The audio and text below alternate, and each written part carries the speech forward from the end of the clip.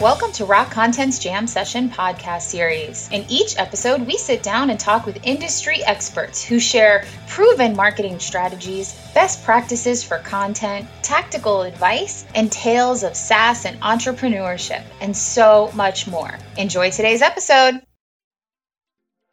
All right, I think we are live. Hello, good evening from London. Good morning, good afternoon, depending on where you may be joining us from. My name is Giuseppe Caltabiano. I'm leading marketing here at Rock Content, and it is my great pleasure to host today's jam session. Today we have with us Lee Ogden. Welcome, Lee. Hey, Gio, it's great to be here. Well, thank you for Good to being see here you. with us. Good to see. Good to see you. Well, before I go with the proper intro, let me spend 1 minute just to talk about our jam session. Jam sessions are a mix of interviews, like the one we have today, podcasts, webinars. They are hosted by us at Rock Content, and they feature top marketing and content experts and innovators. And we do all of this with one common theme, which is providing advice and share trends and best practice on how to master successful content experiences. Even hashtag jam session, in case you want to post anything on social. And today we have definitely got one of those top marketers and innovators, Lee Ogden. Lee is a CEO of Top Rank Marketing, a first-class digital marketing agency specializing in strategic marketing and consulting, based in Minneapolis. Even if probably talking about location after 2 years of pandemic is very obsolete, right? But anyway, just to provide some context, Lee is a conference legend. He speaks internationally about digital content marketing. He specializes in content, search. I mean, he will tell us a little bit about himself. Search, influencer marketing, social media. He's also a hell of a nice guy. I stalked Lee for some time, trying to convince him to be here with us. And he was always extremely kind with me. Lee, so glad you are here with us today. We are going to have a very crowded event. I'm not sure about the latest numbers, but I've checked this afternoon. We have several hundred people. But I want to start today by asking you to tell us something more about yourself versus the typical bio, maybe for the audience who still don't know who you are. Wow. Well, so, I've been I kind of, entered the marketing world a little bit by accident. I was working in a different field entirely. And in late 1997, a friend of a friend had started an internet business, creating websites for small businesses. And amazingly, they were selling these websites over the telephone. And upon selling someone a $100 website, they would fax a brochure to us, and we would create a website off of those faxes. So after selling websites and actually doing pretty well, I started to learn how to make forms so people could put up order forms and things like that. And they wanted to know, how can we get traffic to these websites? So that's where I started learning about so-called SEO. internet marketing, right? SEO. Yeah, sure. Marketing. That was the definition at the time, I remember. Before Google, we were doing all kinds of crazy things with doorway pages and all kinds of crazy stuff to find traffic. How do we get traffic to these websites that we sold and built for people? So that was my entree to digital marketing, is, making websites, leading a team that made websites, leading a team that was optimizing to attract traffic to those websites so that they could be successful. That makes total sense. Now, you have had Top Rank Marketing since 2001, is it correct? Correct. All right, I did my homework, yeah. and you have been in the by the way, you have been in the content biz longer than that. Can you tell us more about your professional journey and how Top Rank Marketing was created and why? So my original business partner started a public relations firm in 2001. Her original partner didn't quite. I think he ended up leaving not too long after. Being an entrepreneur isn't for everyone. I had left my previous internet company and was independent, and I joined that company as a partner. I brought SEO and to the public relations equation, which was very rare and not really talked about at the moment. And so we went to companies that were looking for media relations and more visibility in industry publications. And we talked about how we could achieve that goal. But at the same time, we let them know how much more journalists were using search engines like Google to follow stories, to research companies, to research articles and things that they were writing, so we could optimize newsroom content to inspire what we called inbound PR, mentions of the brand, because they were the best answer for the topic the journalist was covering. And at the same time, we could pitch those journalists on better story ideas and so forth. So it was a hit. It did quite well. And fast forward, we started to, obviously, social media became more popular. We started creating a lot of content and expanded into some other areas and really moved up the food chain in terms of the kinds of companies we were working with. We were working with small businesses at the beginning, just like everyone else. Started working with mid-market companies, and now we work with a lot of large enterprise organizations. How did you get into the circuit of content marketing? How and where did you meet our common friends, Joe Pulizzi, Robert Rose, and get familiar with the content marketing world? Yeah, it's kind of interesting how if you're in the search marketing or SEO, search engine optimization business, what makes search work, of course, is content. I mean, you've got to have content in order to show up in the search results. And so many companies were coming to us saying, hey, we want to rank well on search engines. We want to attract new customers that are searching for things that we do. And oftentimes we'd say, well, you don't have any content. You don't deserve to rank because you have nothing to show up. So we were increasingly taking on the burden or opportunity of creating content, creating optimized content that was not only good for search engines, but it was especially good for people, achieving both goals at the same time. And we continue to do that. This is a big part of our business. Joe Pulizzi, before he had Content Marketing World, he had Junta 42. Junta 42 is a website and talked about, it was a marketplace for bringing brands and people who provided content marketing services together. And one of the features of that website was a list of the top content marketing blogs. And Top Rank Blog was named the number one content marketing blog, not 1, 2, but 3 times. The only blog that was named number 1 3 times ever. And then he shut the list down. And Joe had reached out to me when he was, and many other people when he was starting Content Marketing Institute, and asked us advice about his business plan, that sort of thing, very lightly. No, I wasn't involved. He just said, hey, do you have any high level opinion? But he also interviewed me a little bit for one of his books, one of his early books. And so just, it's Content Marketing World Conference became a reality. And he invited myself and a number of other people to speak at that very first conference. And I feel fortunate to have spoken at every single one of the 12 conferences of Content Marketing World that have happened. And it's been amazing to see the growth of the industry. And it's been a privilege to be an evangelist for creating better content experiences, creating content that's optimized for search findability, but also optimized for humans and content that is trusted and credible and experiential. Talking about Content Marketing World, I think you have been there for 12 times, right? I tried to make some calculation. And we met probably for the first time in Cleveland, the Content Marketing World. I was at that time in Schneider Electric. And your first presentation, I can see on my notes, was about social SEO strategy. How much has changed since then, Lee?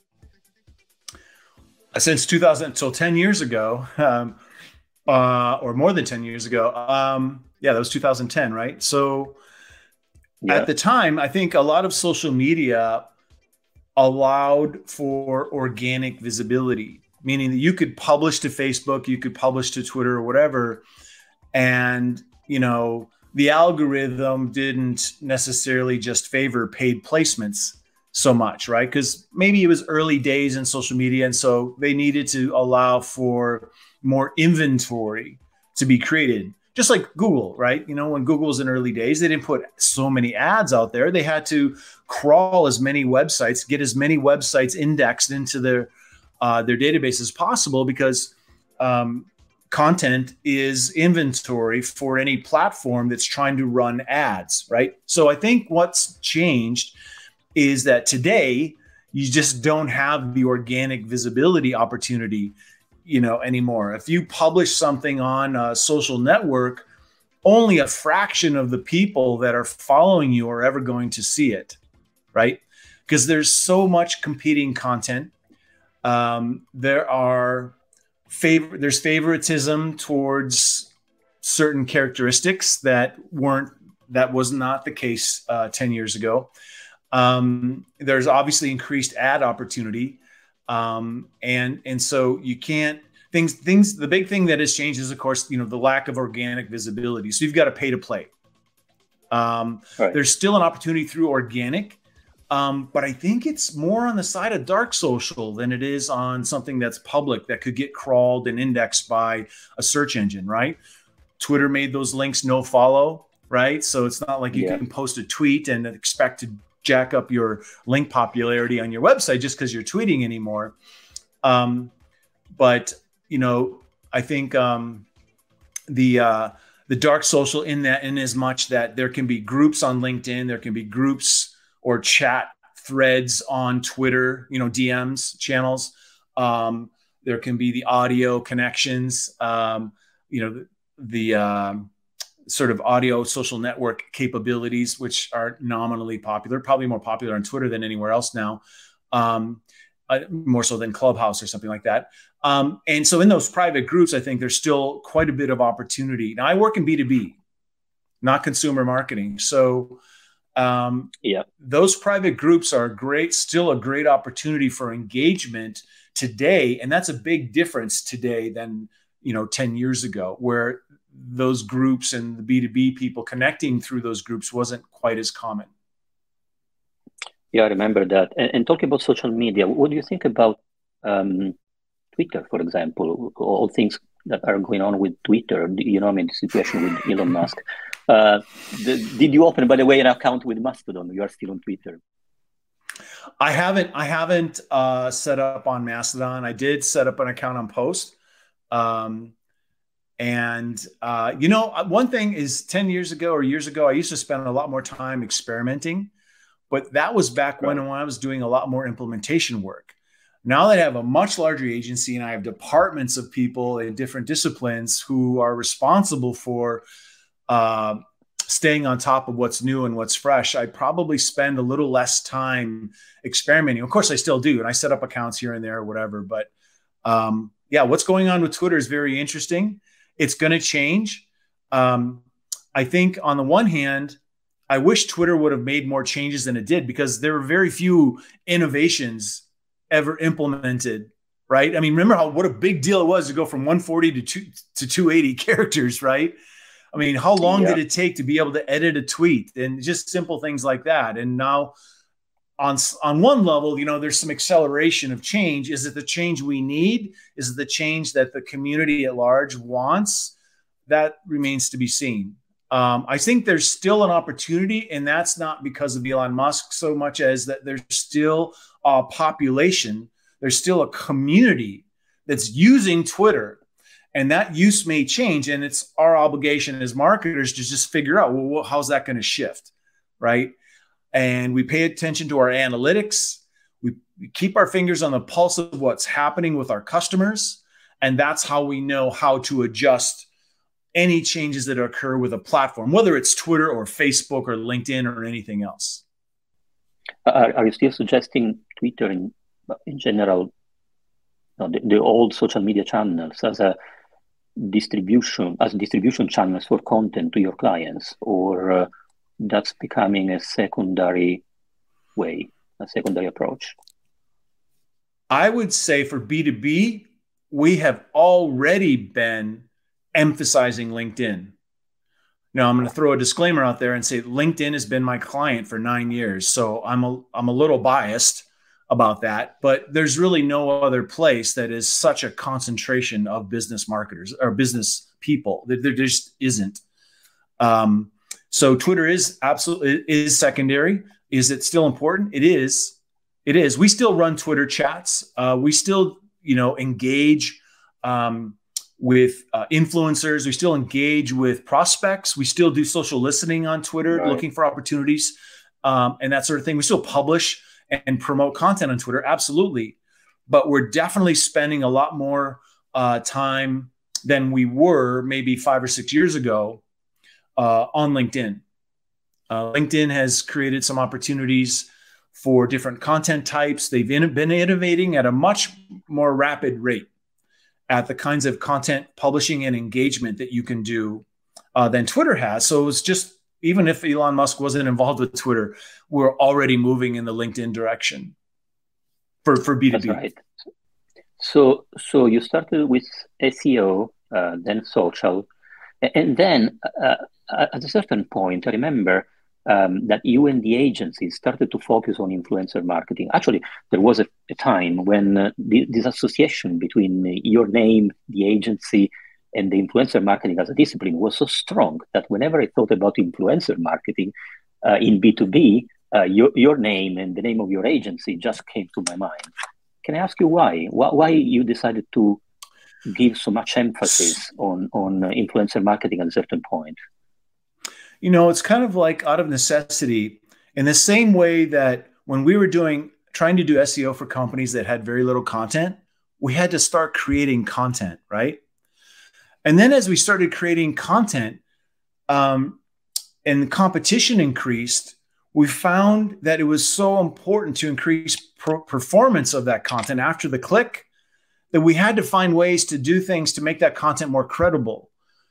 And we did things like add social proof and the as seen in, popular publication XYZ and that sort of thing. But we found that when we started to identify external and internal people who were influential, and we added those folks either as quotes or interviews or all types of different formats where they imparted their knowledge about the topic at large, it really helped to increase performance. It also helped increase distribution in some cases, right? So why did we shift to an emphasis on influencer marketing? Is because it improved performance of the marketing,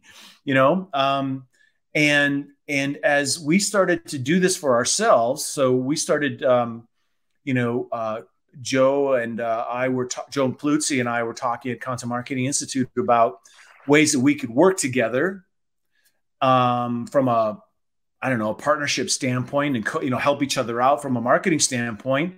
We started to help the Content Marketing World Conference by publishing a speaker ebook, is what we called it at the beginning, right? And those speakers are influential, and those ebooks became quite popular because the speakers were like, "This is awesome. This is giving me something to show my boss that, look, I'm in this really cool ebook and it's getting thousands and thousands of views all over the place." Because we partnered with Joe Kalinowski, the creative director at Content Marketing Institute, who created these brilliant covers. And then we would take those covers and then take it from there, right? And so it was very creative. And the secret ingredient there wasn't just the creative, it was a combination of a creative hook and a metaphor and a good story and making a connection to people who are influential about those same ideas and to harvest or curate useful insights from that group of very credible people into a content asset that was entertaining and useful and trusted.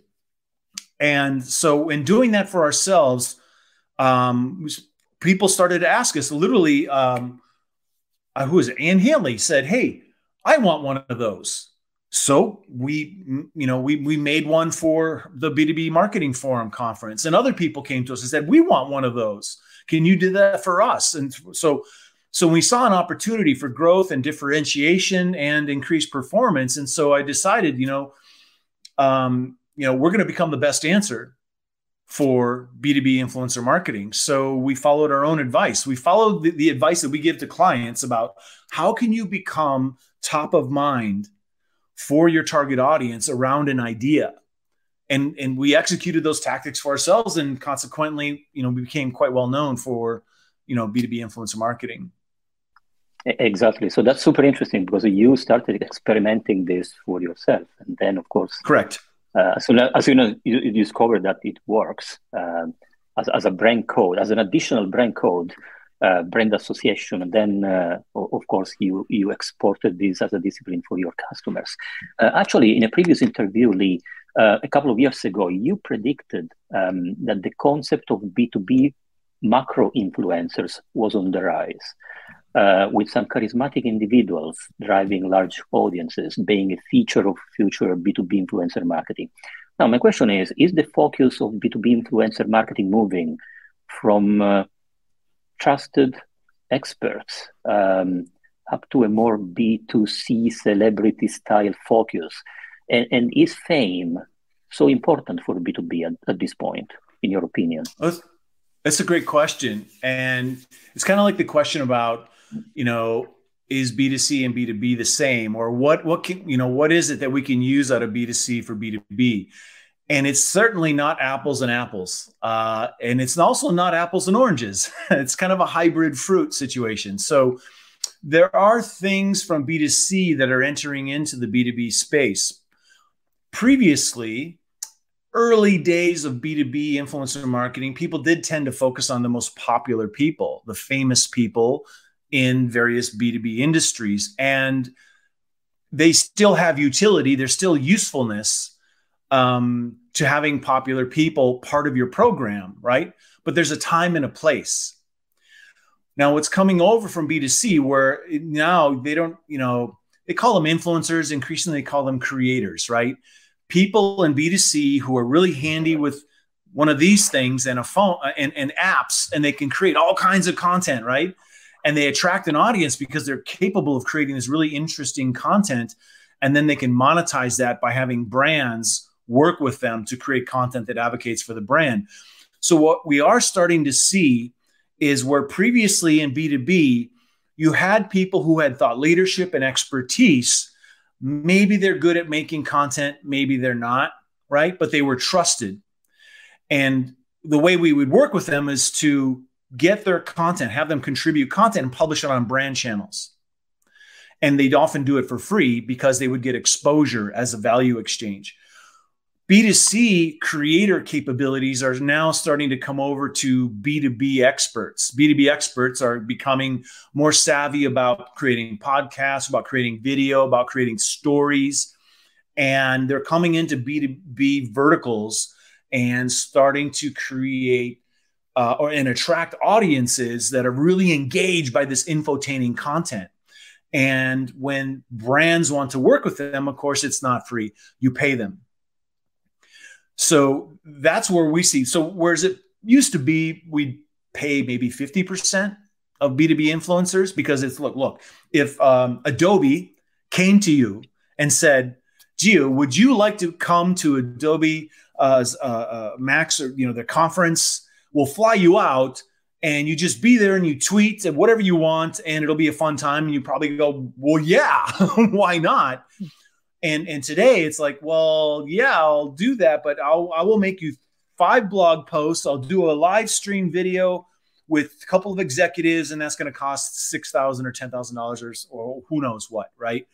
So media creation skills that are compensated for are increasingly becoming a part of the B2B influencer mix. And you have this in a campaign, early stage, you have the most popular people in your arsenal promoting the brand. But then as you get further into the sales journey and you're continuing to publish content, now we start to not publish the most popular people, but more niche experts. We have people who are subject matter experts in the industry. Maybe they have a fraction of the followers, but everyone listens to every word they say. We have customers, we have employees, engineers or other subject matter experts inside the company. and we start to involve them as we move further along in the sales journey towards, from awareness to consideration to purchase. So architecting B2B influencer marketing programs now is one where, yes, the popular people do get to play, but also increasingly the most trusted people, not so popular, but the most trusted people also get to play a more and increasingly important role. Right, that makes total sense. So different kind of influencers for the different stages of the buyer journey, in few words. Correct. Now, one question about the company sides, actually your clients. Who are your typical clients? I'm not asking for the names, of course, but just understanding, is it small businesses? Is it medium size, or it's a proper mix of large enterprises? And we work with a mix of mid-market and large enterprise companies. So yeah, there's a lot of those, Fortune 500, Fortune 1000. We've signed a couple of Fortune 100 companies in the last 3 months. And one company I can talk about, is LinkedIn. We've been providing, content, influencer, even SEO work to LinkedIn for, as I mentioned before, 9 years now, which is a long time for an agency to work with any client, actually. It is. So yeah, increasing, mid-market companies who are, interested in finding a partner that can really help do the research, that constructs the strategy, and then can also help implement that strategy. Large enterprises who already have a strategy and they want someone to execute, or they just want the strategy. And I'd say 80% plus of our clients are retainer clients. So they are partnering with us and working with us on an ongoing basis, and they find value in renewing with us at whatever interval, that they engage with us for, whether it's a quarter, 6 months, or a year. Right. Now, my personal history is made working for large enterprises. That's really my comfort zone. I was in Schneider Electric, which is a company of 180,000 people. But before that, even Invents is a British engineer company, 20,000 people. So that's really my comfort zone. But what about small companies? Let's say a company of, 5 to 100 or 150 people. How do they approach influencer marketing or content marketing in general? What do you suggest to them? Same model of large enterprises, or you have a different approach? Well, yeah, I mean, they're not going to be paying people as much as a large enterprise that can execute a campaign and develop a community of 100 influencers like, some brands do. In a small, everyone's influential about something. And within a small business, there are people who influence customers to go in the direction of a particular solution. And so the first question to ask is, who's influencing your customers? And if they can't figure that out, if they don't know the answer to that question, then maybe they can get some help. Now, they can get help from specialists, independent practitioners that work in the realm of influencer marketing or influencer and social. They could go to a platform. They could start listening through a social media monitoring platform for the people that are have substantial following or modest following at least, but that have a high degrees of trust. But find out who those people are that are influencing your customers, and then you work to invite them to collaborate with you, right? And when you pay attention to people that are out there advocating for ideas and thoughts and change and innovation, and those ideas and values line up with your own company, well, the reason to collaborate starts to reveal itself pretty quickly. And how we can make the world, make our industry a better place if we collaborate together on this useful content for our industry. So the mistake a lot of companies make, whether a small business or large enterprise, is thinking that they can simply go to an influencer and say, pitch my product for me.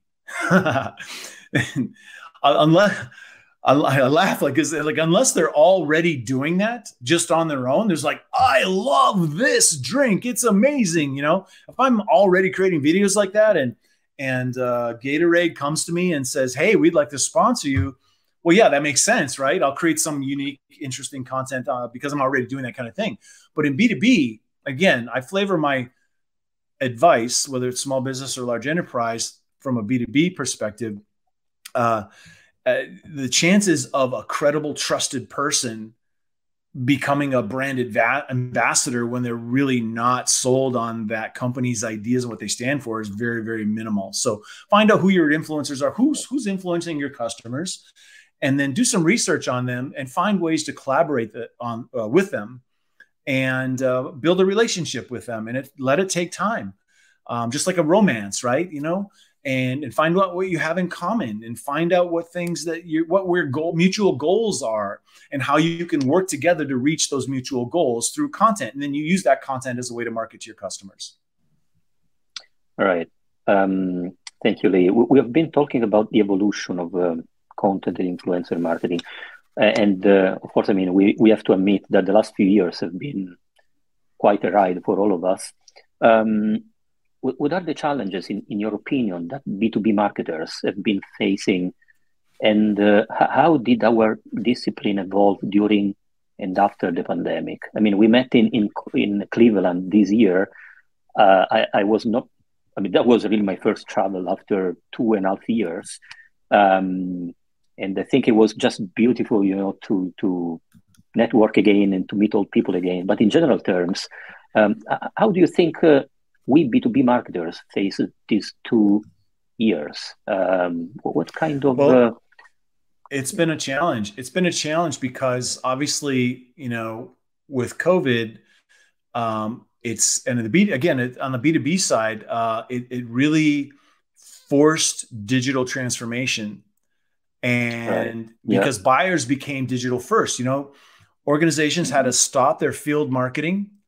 They had to stop doing events in person. They had to stop outside sales, and anything like that kind of had to stop. So they had to do something, right? And they changed their go-to-market models to be digitally focused. And what a lot of B2B brands found is that digital first customer stayed digital, right? Predominantly.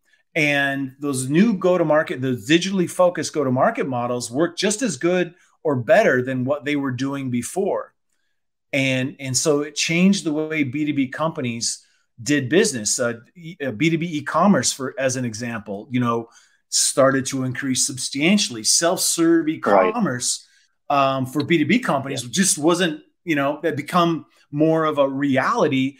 And so along with digital transformation in B2B came marketing transformation in how we identify, engage customers in the B2B space. So with more and more, for example, more and more people, B2B buyers, started using search, right, to find solutions. And search, during an economic downturn, search is always a great place to go, right? Because I mean, it's available. It's available on anything, and it actually works, right? It's very effective at helping you to identify solutions or to find possible solutions for you. So, brands that aren't the best answer for what they do on search are at a disadvantage.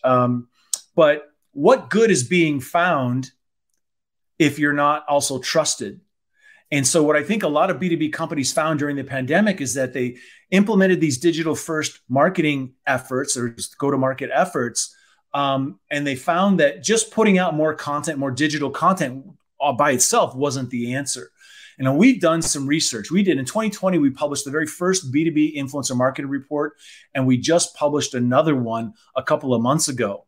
And we found in both cases, the importance of working with influencers to add credibility to brand content increased, like in the 70 to 80% range, right, during the last couple of years. Now, a lot of other things have changed too, but obviously I'm a little focused on the influence side of things and the content side of things. So I think even now, though, when we're facing an impending recession, I don't think it's going to be as bad as some people are saying. And, I'm pretty confident there will be a recession in 2023.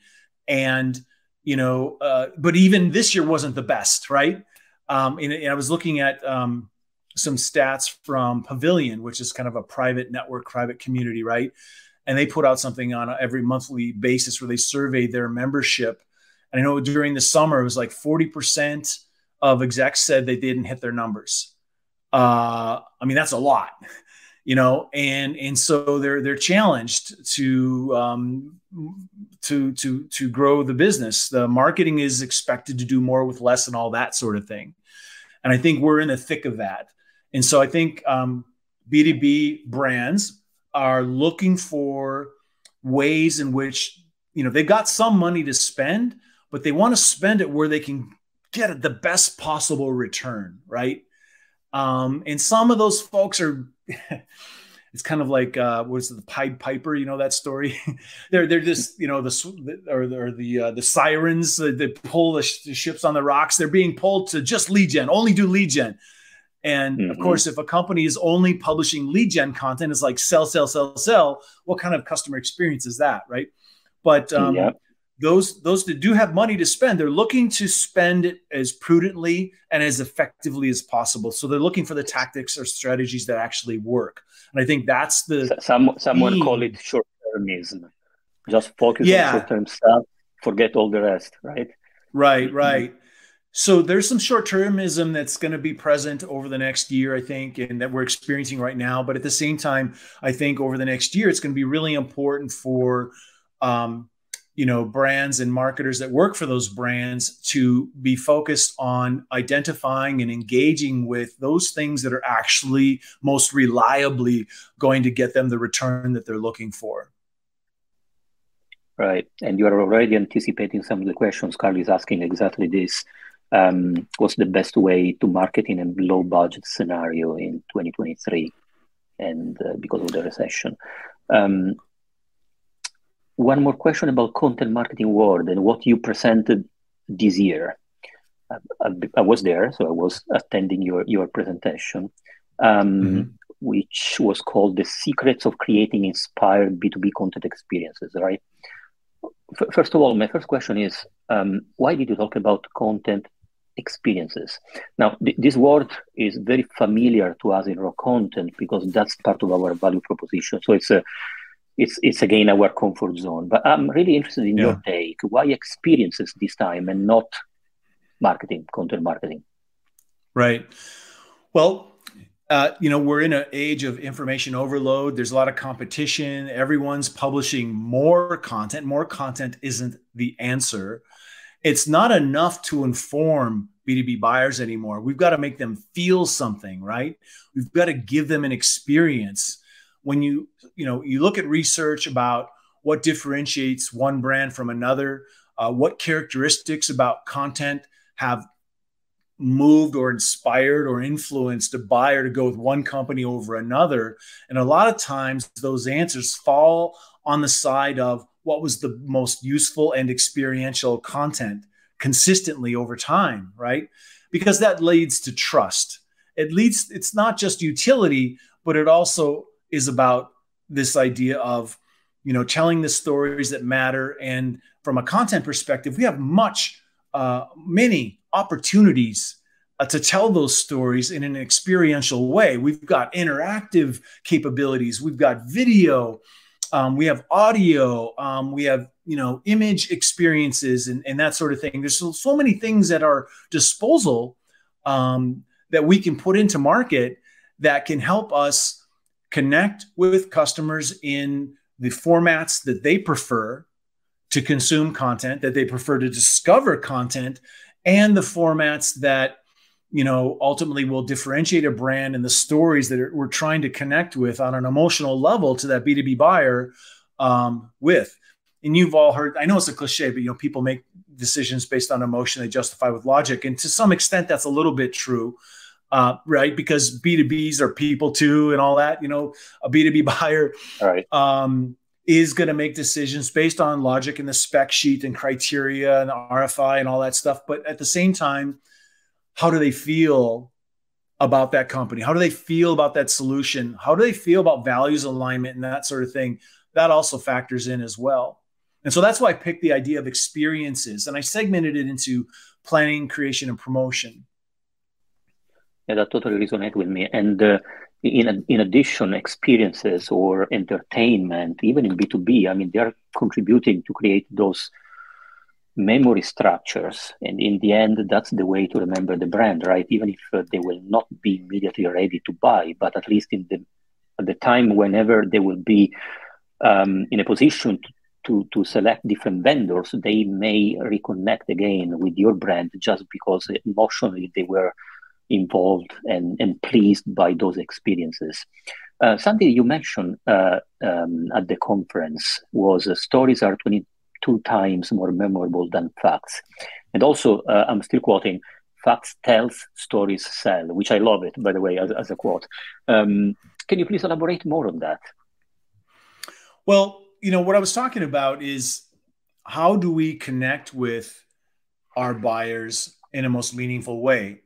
So that short-termism that we talked about, where there's this temptation to focus on, oh my gosh, we've got no budget, we've got no time, and we need to hit our numbers. Okay, let's just do these lead gen campaigns, just like buy, and it's like, it becomes a very mechanical exercise at trying to understand scientifically exactly what characteristics made someone click through, subscribe, download, trial, demo, or actually make an inquiry. And that becomes the totality of the content being produced, right? And what does that do for customer experience? It's kind of like, none of us like being sold to, do we? Who actually likes being sold to? And that's ultimately what a lot of companies get attracted to doing out of desperation, right? So desperation is not inspiration, and inspiration is what we need in times like these, right? And so that's where this concept of facts tell, stories sell. So how can we get from here to there? It's through storytelling. It's through empathy and understanding the buyer's pain and all the things that we're supposed to do. And then architecting content experiences, storytelling that helps them understand that we get them, right? We understand their pain. We understand the goal they're trying to achieve. We understand the obstacles in front of them. So here's a story about how they can get from here to there. And by the way, we might be a solution to help you do that. Right. Right. Do you remember any brand that get it right? You have any example that you remember of a successful campaign? Yeah, sure. A couple right off the top of my head. So, this is a little bit meta in that it is a marketing company selling marketing to marketers. But Demandbase is a company that is known for, ABM, right? Account-based marketing. And they acquired a couple of other companies. And so they're going to market now with the combined company had a new solution, an innovation in the marketing automation or the marketing space. And so they had this challenge of, okay, how can they go to market with this new sort of identity and what they stand for? We're combining these different companies and, this solution is not something people have necessarily heard of before. How can they accomplish that quickly and effectively and in a meaningful way? Well, let's create a story. And we literally created a story through a graphic novel. And in this graphic novel, it identified the four founders as like scientists, and they had to solve the problems in the marketing world of human spam and things like that, right? So they created this special machine that would make marketers into superheroes. And to give people advice about how this works, we actually identified industry experts or influencers and portrayed them as superheroes in this graphic novel. The graphic novel was like a landscape, a horizontal sort of infographic type of experience. And so it was titled The Thrilling Tales of Smarter GTM, right? Who's looking for GTM? No one's looking for GTM before this. They started, and so we told this really cool story about how these four founders got together and they created this machine. They're creating superheroes, combating human spam. And then we included industry experts and portrayed them, again, as superheroes. Jay Bear wears plaid suits. Well, Jay Bear was wearing a plaid superhero outfit in this, in this content asset. And it worked pretty well. It worked pretty well at succinctly, but very in an infotaining way, telling the story about what smarter GTM means to marketers, why they should care, and also included advice from people that they trusted about how to go from where they are to where they need to be. All right, we're talking about creativity, and I want to pick your brain on the subject of creativity. I think in the last few years, there was a decline of creativity in content marketing and marketing in general. But then I see that the trend is probably reversing, especially in the last maybe few months, 1 year. And I think with no creativity, brands will not easily get distinctive. And your example is, just a perfect example. Lots has been told about the subject, but I really would like to listen to your opinion. What do you think about the creativity in general in marketing, but especially in B2B marketing? I think creativity in marketing is a force multiplier, right? I know that's sort of a military metaphor, but when you add an ingredient to an equation or to a situation that not only adds incremental value, no, it explodes value. That's a force multiplier. So now we're talking 10x, 20x. That's what creativity does. Now it's got to be intelligent creativity. It can't be creativity for creativity's sake. Yeah. And there's some interesting intersections between data, even artificial intelligence, and more effective marketing that leverages creativity. So, there's storytelling. Obviously, we talked about the ability to, convey things, information, even complex ideas simply in a way that actually matters to your customer, and has those memory structures built in so that you stay top of mind. And one of the important things, and LinkedIn's got an entity called B2B Institute.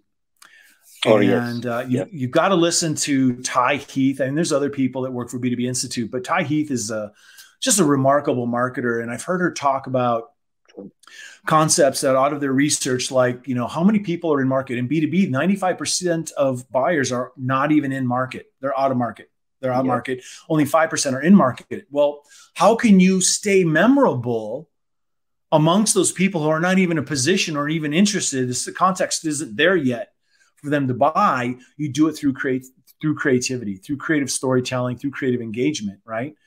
So when the time comes, obviously, boom, your best answer, you're top of mind. And like you said before, a lot of people, when they think about, in my case, or I mean the agency, when they think about working with influencers in B2B context, a lot of people think of us. It's just automatic for a lot of people. And that's not something that is, once you achieve that, it stays there. You have to keep earning it. You have to keep earning it over and over again. So you can't just tell one story from one campaign and think, now I'm just going to surf this wave all the way forever to the end of the year. No, you've got to keep doing it. And so there's a consistency element to that creativity aspect that is super important, I think, for B2B marketers to fully realize its benefit. Talking about success, how do you measure success?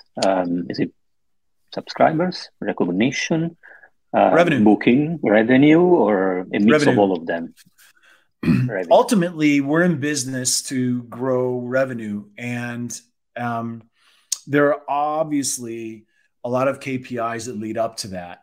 So our strategy that's for a specific situation or company or market will have unique KPIs. So if a strategy calls for, let's say, working with influencers, then there's going to be KPIs that are specific to those influencers. Like, let's work back from revenue. How much revenue did influencer recommendations of our content actually result in, right? And then KPIs that come back from that, to what degree do influencers even talk about us, compared to our benchmark. Our starting point is they're not talking about us at all. And then we want to drive, our strategy might call for, okay, we need to drive conversations around topics that matter and that cause people to start to look for our solution, right? So we look at, influencers talking about the issue. We look at the stories in industry media talking about the issue.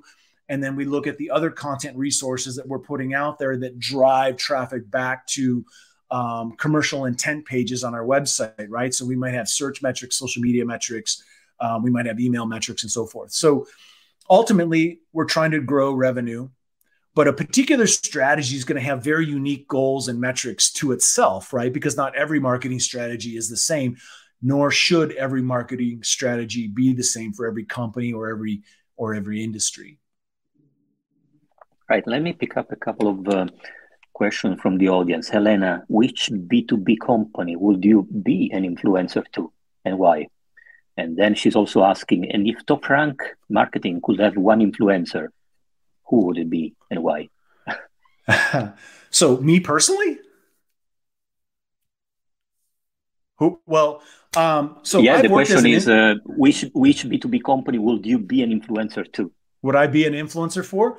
I am an influencer for Adobe. I'm part of the Adobe Insiders program, which I feel extremely fortunate to be a part of. There's some absolutely remarkable people that are really making a difference in the world, let alone technology and design and marketing, that are part of that group. So I feel very lucky to be a part of that organization. I've also been an influencer for done influencer work for IBM, for Oracle, a company called Workfront, which is now has been acquired, I believe, by Adobe.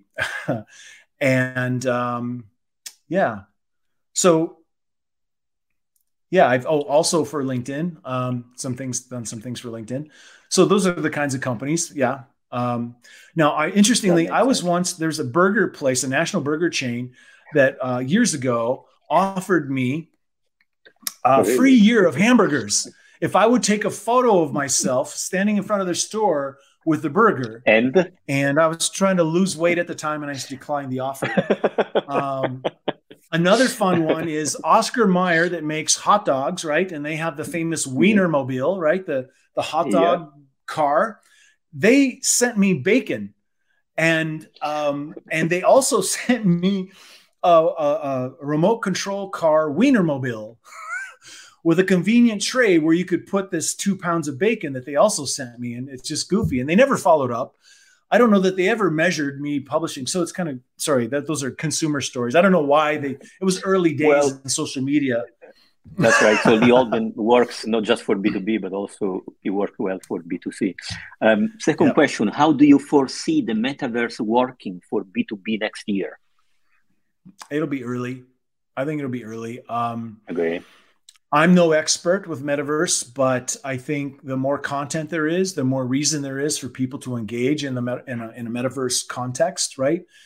So we'll have to look for those B2B brands that are creating innovation in terms of experiences, reasons why a buyer should consume content in a metaverse situation, right?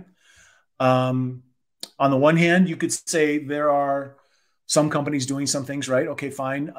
You could be one of those first early adopters as a B2B brand and start to attract an audience now. And on the other hand, you could be, look, I really need to spend my money where it's going to have the most impact. And it's a bit early yet for B2B and the metaverse. That may not be true for your specific industry. So you're going to need to do some research on that. It could be as you survey your customers and you ask them questions like, do you consume content? Do you interact? Do you spend time, in a metaverse context or not? And if you have a large number of customers saying, yeah, actually we do, then maybe that's your motivation to go ahead and be an early adopter. But otherwise, it might be a little bit early. Agree 100%, especially with the recession coming. Probably the focus of the companies will be somewhere else, right? All right, we have a few minutes, and let me go with the final closing questions. Who are the current thinkers in the marketing space or content space that you respect and follow, and eventually that influence you? Anne Hanley, absolutely. An interview with her, right? Yes, I did. We launched a podcast a few weeks ago. Yeah, I just did an interview with Anne Hanley on our new podcast called Elevate B2B. We're trying to do our small part to elevate the practice of B2B marketing. So why not launch a podcast talking with people who are, making impact, making a difference in the B2B marketing world? And Anne Hanley is absolutely someone who's doing that. And by the way, people can find this at elevateb2b.com. B2B.marketing. And so I would encourage people to check out her revised book. This is the Bible for content marketing. And this new edition exceeds expectations for me. It really does. I had no idea I would have an opportunity to talk about Anne here, but seriously, I bought copies of this for my entire team and some of our customers. So, and it's a tremendous resource. So Anne is absolutely one of those people. In B2B, I look at people like Ardith Albee. She's just brilliant, really. She's just a brilliant B2B marketer. Pam Didner's another great resource. Oh, yeah. On the research side of things, I mentioned Tyrone Heath at LinkedIn. She's also someone whose job is to be an influencer because she's working with research and she evangelizes and talks about what's the latest insight relative to things that are happening in the B2B marketing world. We publish a list of top top B2B marketers on toprankblog.com. You may even be able to find it if you just Google top B2B marketers or list of top B2B marketers. We publish it every year. And in a couple of weeks, we're going to publish the top women. The top women in B2B marketing. We've been publishing a list of the top women in marketing for 13 years. This will be our 13th year in a row of honoring women, whether they're at the top of their field or whether they're coming up. Trying to shine a light on talent. That's part of our Elevate B2B message is giving voice to talent and trying to put a spotlight on people doing really incredible, interesting things that may not self-promote so much, right? So there you go. Some great resources that folks might want to follow. And the list will go live next week, right? You told me. The Women in Marketing list is going to go live in a couple of weeks, right before the end of the year. All right. Very final question. What are your next steps? Is there anything you or the agency are preparing? I don't know, a book, any anticipation you want to share with the audience? Well, we're going through a rebrand. We are going through the process of a rebrand for the very first time. A formal rebrand, updated messaging, logo, everything, and a new website, which will launch in first quarter. Yeah. And so we're really taking the Elevate B2B message also, and some other forms, educational, maybe awards, some other resources. And really, we mean it. I mean, we're a small agency in the scheme of things, right? But we do work with, an incredible portfolio of enterprise B2B companies. And we feel like there is an opportunity to elevate the practice of B2B marketing in a couple of ways. I mean, there's hundreds of ways we could do it, but for our small part, we're trying to focus on a couple of ways to create more experiential content, more inclusive content, and more authentic more inclusive, more experiential, and more authentic marketing for B2B companies. And so that's all coming together in first quarter 2023. Well, that's going to be interesting. I'm sure you have been doing this for many customers, but whenever it's about you and your agency, that's going to be interesting, right? All right, Lee, thank you so much. That was really the last question. Thank you so much. It was a lot of fun, real pleasure. Well, thank you for finding the time to be with us and share your insights. What's the best way to get in touch with you? Thank you, Gio. I really appreciate it. Really thoughtful questions. You're a great interviewer. I appreciate the time that you spent. And people can connect with me on toprankmarketing.com. They can find I've published 2,000 plus articles on our blog. And of course, they can find me on social media, Twitter, LinkedIn, and Instagram is probably one of my favorites at Leodden, Leeodden. Thank you very much, Lee. And to everyone on the line, thank you for being with us at this new episode of our Jam Sessions. Have a great day and a great rest of the week. Thank you. Thank you. Thanks for listening to Rock Content's Jam Session podcast series. Make sure to subscribe on your favorite podcast platform to receive our latest episodes. We'll see you next week.